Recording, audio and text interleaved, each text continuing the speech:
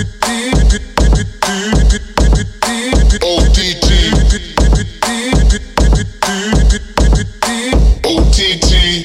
Teh Tarik. Ani teh tarik satu. Oi, dua lah. Oh, dua. Hey, what's up, guys? Welcome to OTT Over Teh Tarik, the podcast where we review movies over Teh Tarik. My name is Jaws. And I'm Aaron. And this time around, we are reviewing the latest, I would say, Marvel outing, but it's not really because Sony still has hands in it. It's Venom. Yes, Venom, supposedly set in the Spider-Man universe of Is it? Sony. I heard it wasn't. I mean, I think they attempted to. I mean, I don't know how it goes because Sony still holds the rights to Spider-Man and the Marvel X-Men characters and all that. But I think they definitely will try to loop it in. You can bet they're going to try to loop it in at some point. Well, didn't work out the first time around. Well, let's just get right into it. Venom I thought it was actually not that bad. Really? Yeah, I think it's not as that bad. Okay, yeah, I agree with you when you say it's not that bad, but it's still pretty bad. It's not as bad as people are saying. I think it's kind of like the Fantastic Four done by Josh Trank, right? Like there's a feeling that there's another movie under the surface, but they didn't get a chance to flesh it out here. Yeah. It's a lot of studio meddling and knowing Avi Arad, the producer of the previous Spider-Man films. Yeah, you can tell that there's probably some sort of studio meddling in this. Well, that's all for the bad lie, I suppose. Because, look, okay, it was a very entertaining movie. There was a lot of action scenes, good action scenes. CGI was really not bad. Nothing that I can really complain about. I can nitpick, I suppose, here and there, but overall, it was on par. But I don't know about you, but this movie kind of made me tired of like seeing two CGI monsters like fight each other. I mean, you kind of saw that in Black Panther, right? That was bad though. Two computer guys fight each other, and then here it is again. And the same thing happened with Hulk when Hulk fought like Abomination. Oh, right, Edward Norton Hulk, yeah. So yeah, I think I'm just getting real tired of seeing these digital landscapes and people just these two computer models basically just duking it out and like there's no stakes for me. Like that is true, but at the end of the day, I mean, you can't really pad someone up to be that big like Venom. Yes. So let's get into the plot of the story. Okay. So Venom begins when there's the outbreak. The Life Foundation. The Life Foundation comes with a space shuttle and it is bringing back samples from a comet. Yep, and symbiotes. Yeah, and the symbiotes, and then it crash lands in hello Malaysians, East Malaysia, of all places. And then the symbiotes escape and, if somehow finds its way to Tom Hardy. In the States. Wow.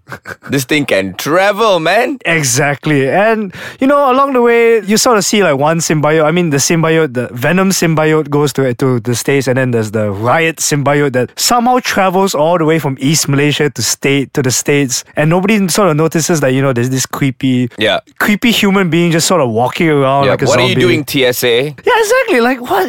Okay, that's just a stretch of imagination. That one out the window, I guess that's comic, right? But what I don't understand is the whole part of the Life Foundation. Like, it seemed as though they needed an excuse of a whole foundation to be there. That's why they made the Life Foundation. I didn't enjoy that part of it much. Yeah, I'm pretty sure in the comics there's more to the Life Foundation. Yeah, way more, I suppose. I really felt like Riz Ahmed, Carlton Drake, who plays the bad guy, by the way. He feels like Elon Musk.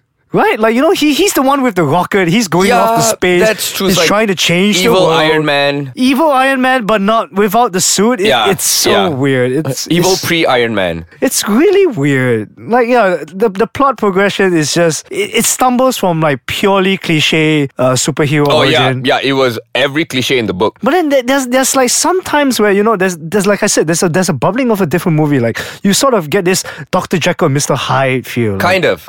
Yeah, but they totally did not explore it, and they went with generic, I'm a good guy, so I gotta save the people. It's so weird. That's right. There are some good characters that have the potential to be developed, but it didn't really work out. But then we're gonna get into it right after this. This is OTT.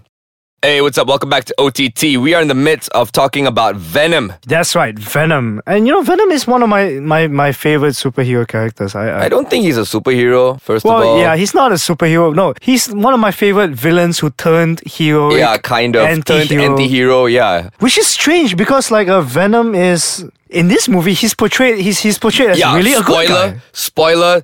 This Venom, I don't understand. This is like emo Venom, okay? Yeah, like he just wants to do the right thing for no other reason, and like Oh, there was a reason. What? It's such a love story reason too. oh yeah, right, like because of you, Tom Hardy. like yeah, So I felt your heart, and now like I'm this alien symbiote from outer space, and now I'm gonna listen to you.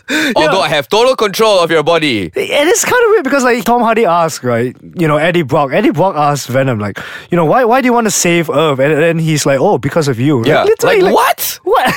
Just steal that from Titanic or what? Really hilarious, really off lines. Like, and it's really strange because there are some scenes where you see Eddie Brock before he gets a symbiote. Like, Right. He's kind of a coward. Yeah. Yeah. He's very secluded, alone. Yeah. He portrays this very frail personality, I suppose. I mean, and I get it why people hate this movie because like it's really jarring because you go from one scene, Eddie Brock's like this investigative journalist, like he has his own show, he's successful, he's known for taking down the bad guys, and then you cut to a scene where he's at a convenience shop and he's hiding from the robber. Yeah, exactly. Like what? Wait, is he brave or is he not? That's the thing. And also, I feel, right, they could have really explored the relationship between Venom and Eddie Brock. Look, I liked that both of them had separate personalities. That was a good thing. But the separate personalities have now just boiled down to one-liner jokes from Venom. And it's so unfortunate because there was really a good human nature sort of feel I would that you have could have explored. enjoyed that. Watching that relationship develop, whether it's like for the worse or better, it doesn't matter. Like at least like you make it develop and not resort to just Venom's coming out, he's giving some snarky remark and like he's giving a one-liner and then a bunch of action scenes come. And you can hear the audience like they're sort of like chuckling. Yeah. It's not that funny, guys. I don't think they're but then again, I don't think they're chuckling with them. I think they're chuckling at like what nonsense is going on stage. I mean, I gotta say, this is the one big budget AAA movie, right, where the editing's just weird. It's quite jarring. It seems like, and there's no better way to say it. Like this movie with the editing is just a clusterfuck of different scenes. It's just a mismatch of like, and you don't even know where they're going. It's like on one hand they're trying to do the superhero origin cliche stuff, and on the other hand they're sort of trying to explore the duality of man in a way. And you're like, what are you going for? At sometimes it felt like Prometheus almost. Oh my god, yeah, that is a great example of a movie where they're like going down the origins of man. I'm like, what? I mean, yeah, we didn't really need to see. Yeah, I did. This is a Venom movie, mate. Like, come on. We've already seen Eddie This is Brock. not black goo from Aliens, okay? They might look the same, I suppose, in a weird way, but that's where the similarities end.